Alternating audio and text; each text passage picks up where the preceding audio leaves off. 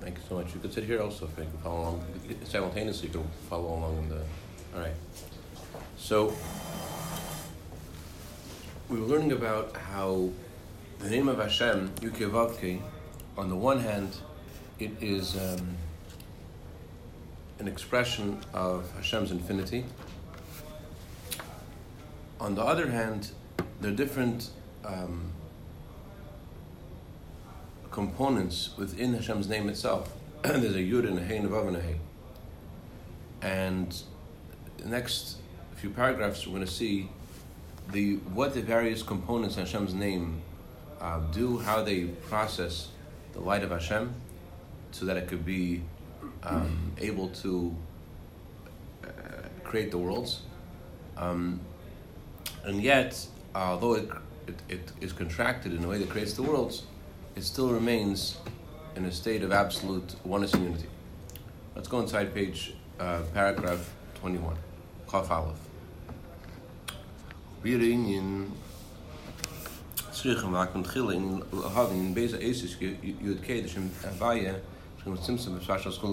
you have in your Yisrael, no, you don't have it. All right, whatever you want. So it's the same price to follow, to listen. But they say the letters make you smarter. Okay, so let's first look at the first two letters of Hashem's name, the Yud and the Hey. Just like the letter Yud is a small letter, so it represents tzimtzum, represents a contraction. And just like the letter Hey has a length and a breadth, it has the right side of the Hey which goes down and it spreads, so it represents expansion and revelation. Yadua klal b'chol makim is a general rule. When there is someone who wants to give over a thought, a teaching to someone, and the person who wants to give this teaching over is in a different plane intellectually, so he has to take what he knows, he has to contract it completely.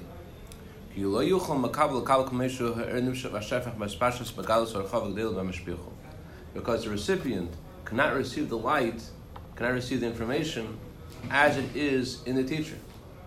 The teacher has this information in a way that's far beyond the vessel of the student's mind.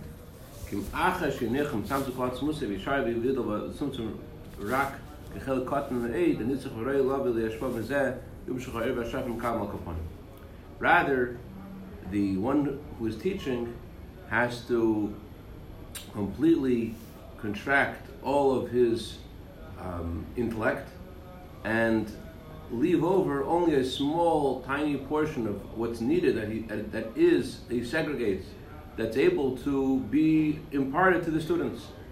And from that bit of information that he now has segregated, that's what he could use to deliver to the students. And in so in this point that he has segregated, it is considered a contraction in two ways. Number one,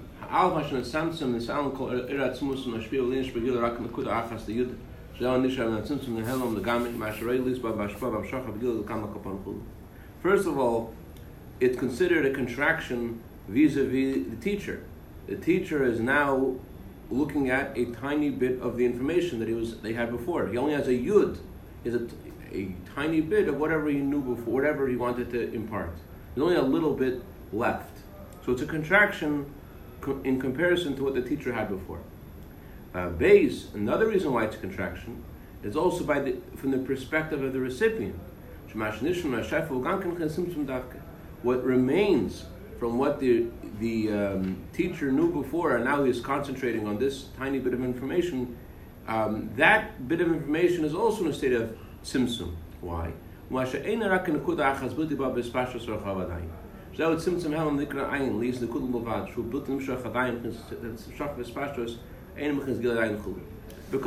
what he has segregated is not yet been processed in a way that the student can relate to. He has taken a bit of information, and he said this bit of information the students are able to understand. But he hasn't yet processed this information in a way the students can relate to it. He's just segregated a tiny bit of information from what he knows, but it's not yet been explained and elaborated on. Perhaps a good example of this would be a Mishnah. A Mishnah is a tiny bit of information. It's condensed, it's contracted, and yet in this Mishnah, there's an enormous amount of information.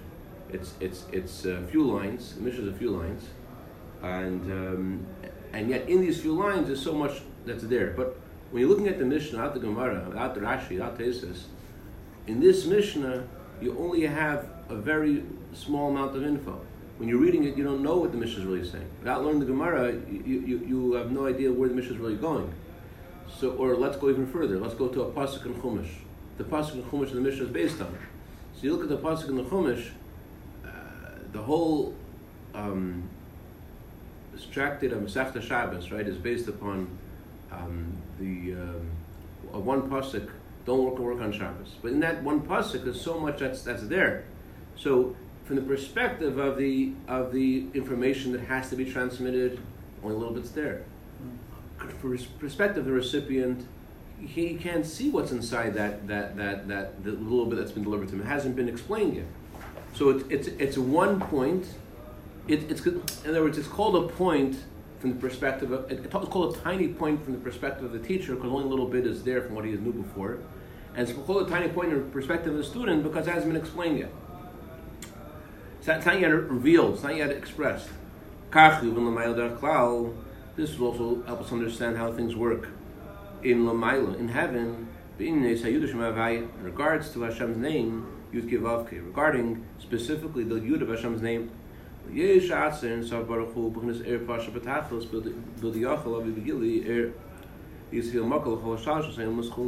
Since the essence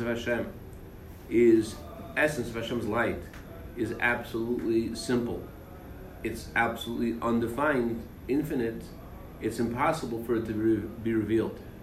Not only can it be revealed within creation, but more, it can't even be a source for creation. It is so infinite, so undefined, that it's not in the realm of creation. As it says in the pasuk, with you is a source of life. Now, if the pasuk wants to say that Hashem is a source of life, it should have said, you are the source of life. Why do we say with you is the source of life? That's because the source of life is imcha.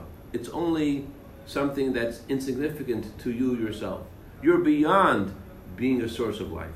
You have no definition at all. You're not even in the realm of a source for creation. That's why the source of life is called something which is with you. It's not you yourself. You, the essence of Hashem, are beyond creation. The source of life, that's something which is only a tiny contracted bit of your light. You follow why it says with you is a source of life? It's not, Hashem is beyond being a source for creation. He's not. If Hashem would write a resume, he wouldn't put in, and I, by the way, made a world. That doesn't express his greatness. Why? Because Hashem is beyond being a source of creation. To make a world, be a source of life, to make a source to be for all of creation, that's through a tzimtzum, through a contraction of his life. That's why it says with you. It's something which is secondary, insignificant. The source of life is insignificant to you. It's a consummation, of course. It's a contraction of Hashem's light. However, it's something which is negligible. With you is a source of life too, but it's not you yourself. You're beyond being just a source for life. Yes, you are the source of life, but it's not something which is an expression of your infinity, of your truth. It's a contraction of your light. And that's why Hashem is called the one who is hidden beyond all hidden things. No thought can grasp Hashem at all. Even machshava akduma. What machshava akduma mean? When Hashem desired to create the world, He had a thought of creation. That thought contains all that will ever be created, all that will ever happen in history. In terms of one thought, there was a source for all creation. To make it more vivid, the Rebbe Rashab once was walking with the previous Rebbe in a field, and he saw the wind blowing the grass all different directions. And the Rebbe Rashab said, every blade of grass in every direction, the wind is blowing it. It's all included in Hashem's original thought for creation. So, and yet this thought for creation is negligible compared to Hashem's essence. This thought Hashem had for all of creation, which includes everything, that's only a tzimtzum. It's only a contraction of his light.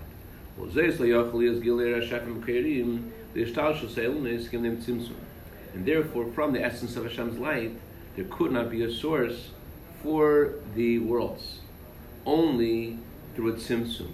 Only by the light being hidden can there be a source for creation. That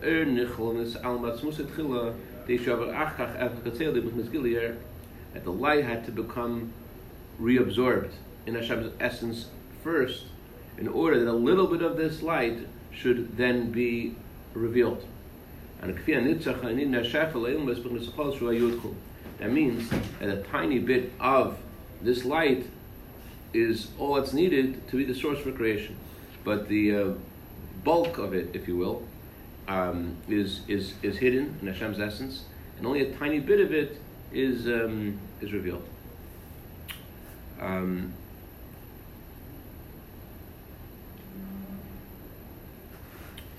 So, if I remember correctly,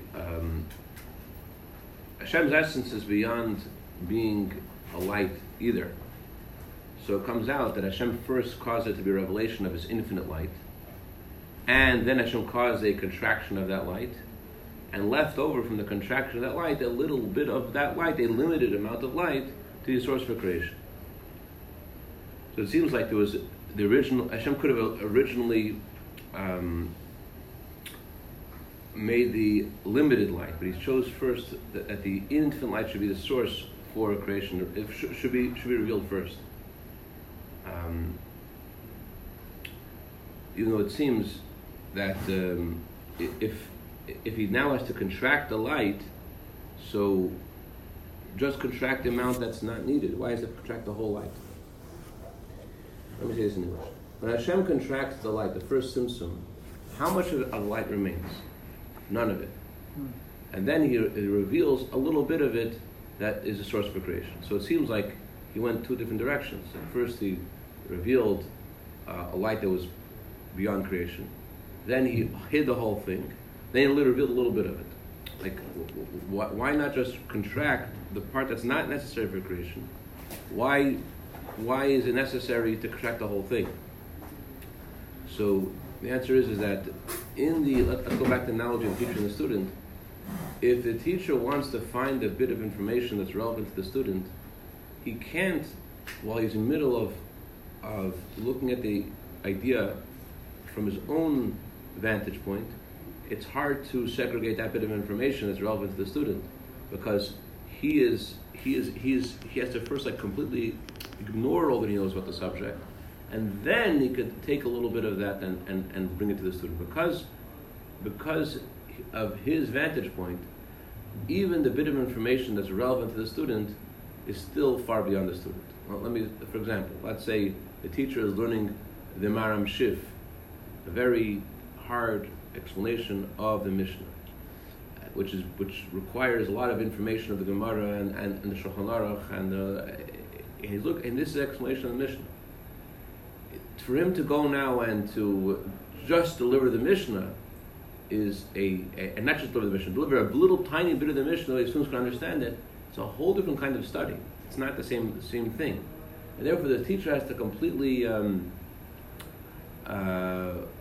remove all the thoughts of the subject first, and then he can go back and give it that bit of what he knew before over to the student. That's the complete removal of thought of what he had before, because even that part of the Mishnah that is relevant to the student, that was part of that colossal idea that he had before, even that bit is submerged in a insight that's far beyond the realm of the students. It's hard to segregate that bit of information while all this is going on. Whereas Chassidim say that difference between learning teachings that come from the Rebbe himself versus learning teachings of Chassidim that explain the same concepts is this. When Rabbi Yochanan used to give this parable, I think it was from Chassidim before him, you see someone make a painting of a waterfall. Beautiful. There's a waterfall and there's a painting of the waterfall. A painting of the waterfall is supposed to mirror the waterfall. And so the painting is alive. It's portraying something. But what if someone makes a painting of the painting? So the painting of the painting is not anymore a painting of something which is alive.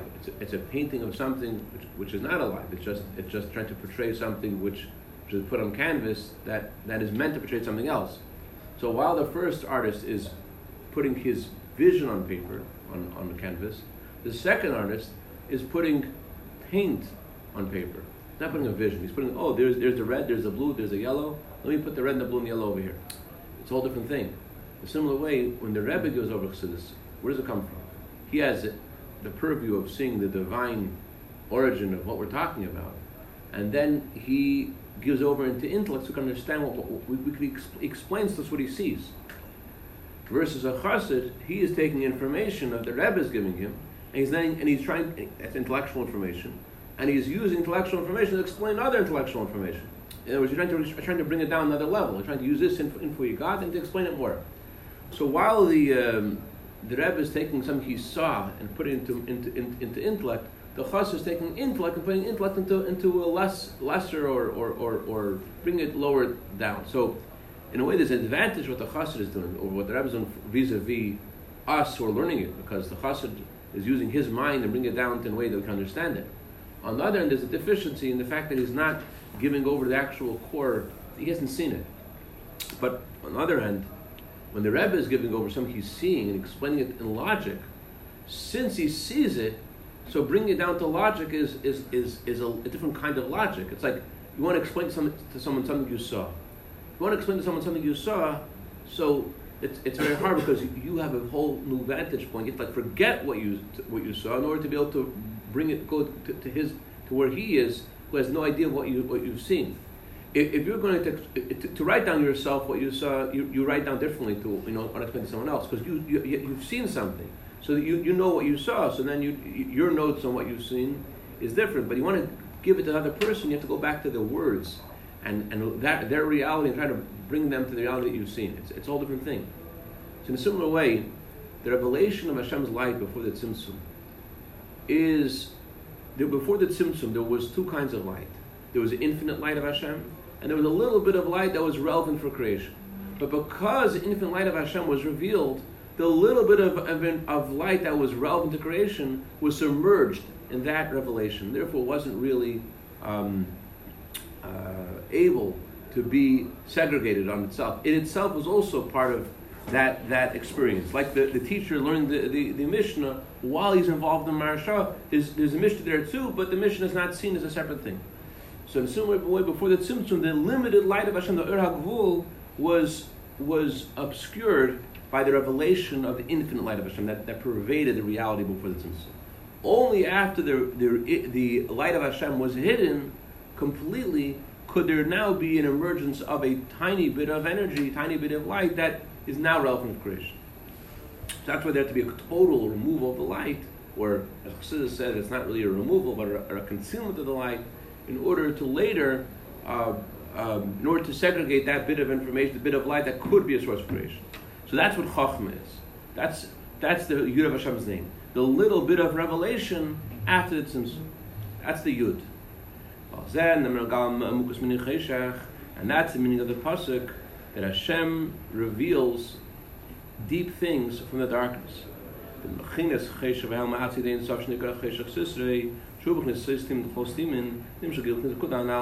That from the darkness. Darkness over here doesn't mean real darkness. Darkness means Hashem's essence, which is dark vis-a-vis the recipient. So from this hidden place, hidden beyond all hidden things, from Hashem's essence, from there it emerges this tiny bit of information which could be a source, a tiny bit of revelation which could be a source for creation.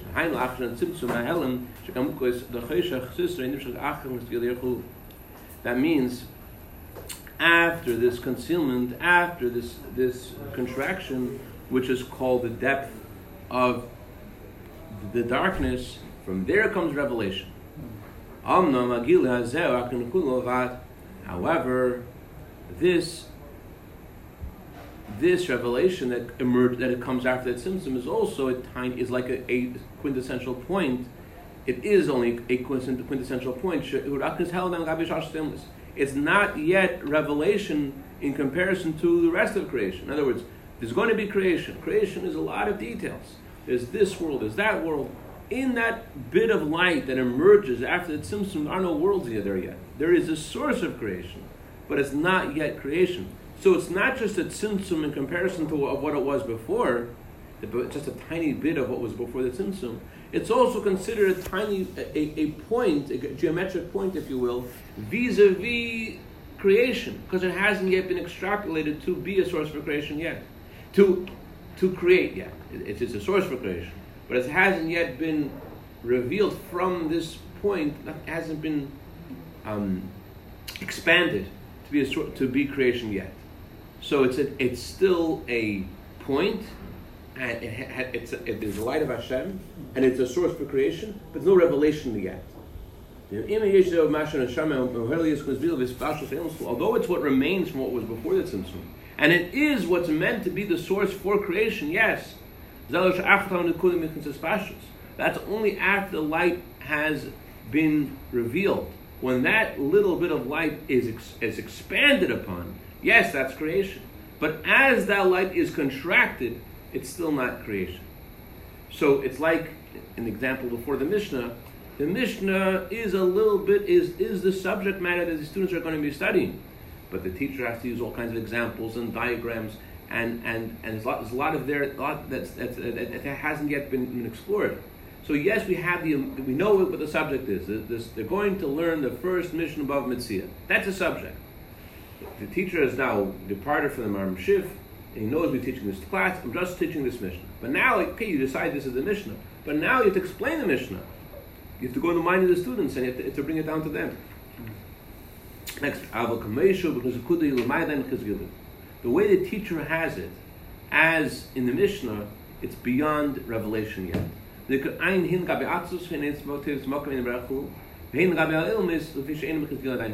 It's called nothing. This point, this little bit of light that emerges after the tzimtzum, is called nothing for two reasons. It's called nothing from the perspective of Hashem, and it's called nothing from the perspective of the recipients, from the worlds, from creation. It's called nothing compared to Hashem's essence. Why? Because it's negligible. It's nothing compared to Hashem's essence. And it's also called negligible and nothing compared from the perspective of the recipients. Why? Even though it's the source of their existence. But it's called nothing because it hasn't yet been revealed. They don't know what that is yet. It's not. Imagine you get your math book on the first day of school out. You're looking at, you're flipping through the pages. You have no idea what's going on. You see integers and this and that. You don't know what they're talking about. You know this is the information you're going to learn. You know there's class 1, class 2, class 3. You can see in the math book. But from your perspective, this is all just Chinese. You know this is the subject is going to be about fractions. You don't be seeing all these numbers on the page. You have no idea what's going on yet. So from the perspective of the teacher, this is third grade math. I'm not teaching you calculus. I'm teaching you third grade math, teaching you fifth grade math. But it's not calculus, it's just a little bit. And yet, from you as a student's perspective, looking at your math book, which is the point of what's going to be explained by the teacher, as it is in the math book before it's been explained, to you it's nothing. Nothing been explained. So that's the Yud of Hashem's name. So in short, today is Kitzer.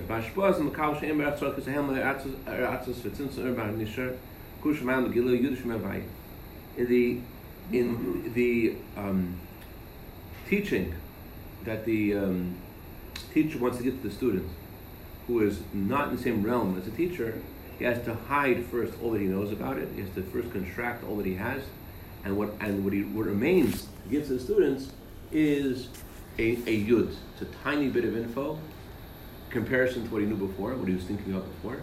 On the other hand, it's this bit of info is still beyond the students. It's just what can be explained to the students, but it hasn't yet been explained. So that's the Yud of Hashem's name. That Yud represents the revelation of godliness after the Tzimtzum, which is negligible compared to what is before the Tzimtzum, and yet it is not yet revealed in creation, and therefore it's also called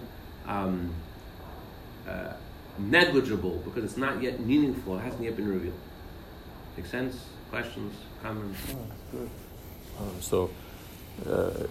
For take an example, if the student understands the basic meaning of like Heichaltzu, for example, is this what level of Hasidus is this considered? Is this introductory, or what would you say, Rabbi? How we classify our class? What are we doing here? Are we doing introductory? Are we doing deep? What level is this on? Deep. So let's say this: it's definitely deep compared to where we were before, and it's definitely introductory compared to where we're going. L'chaim.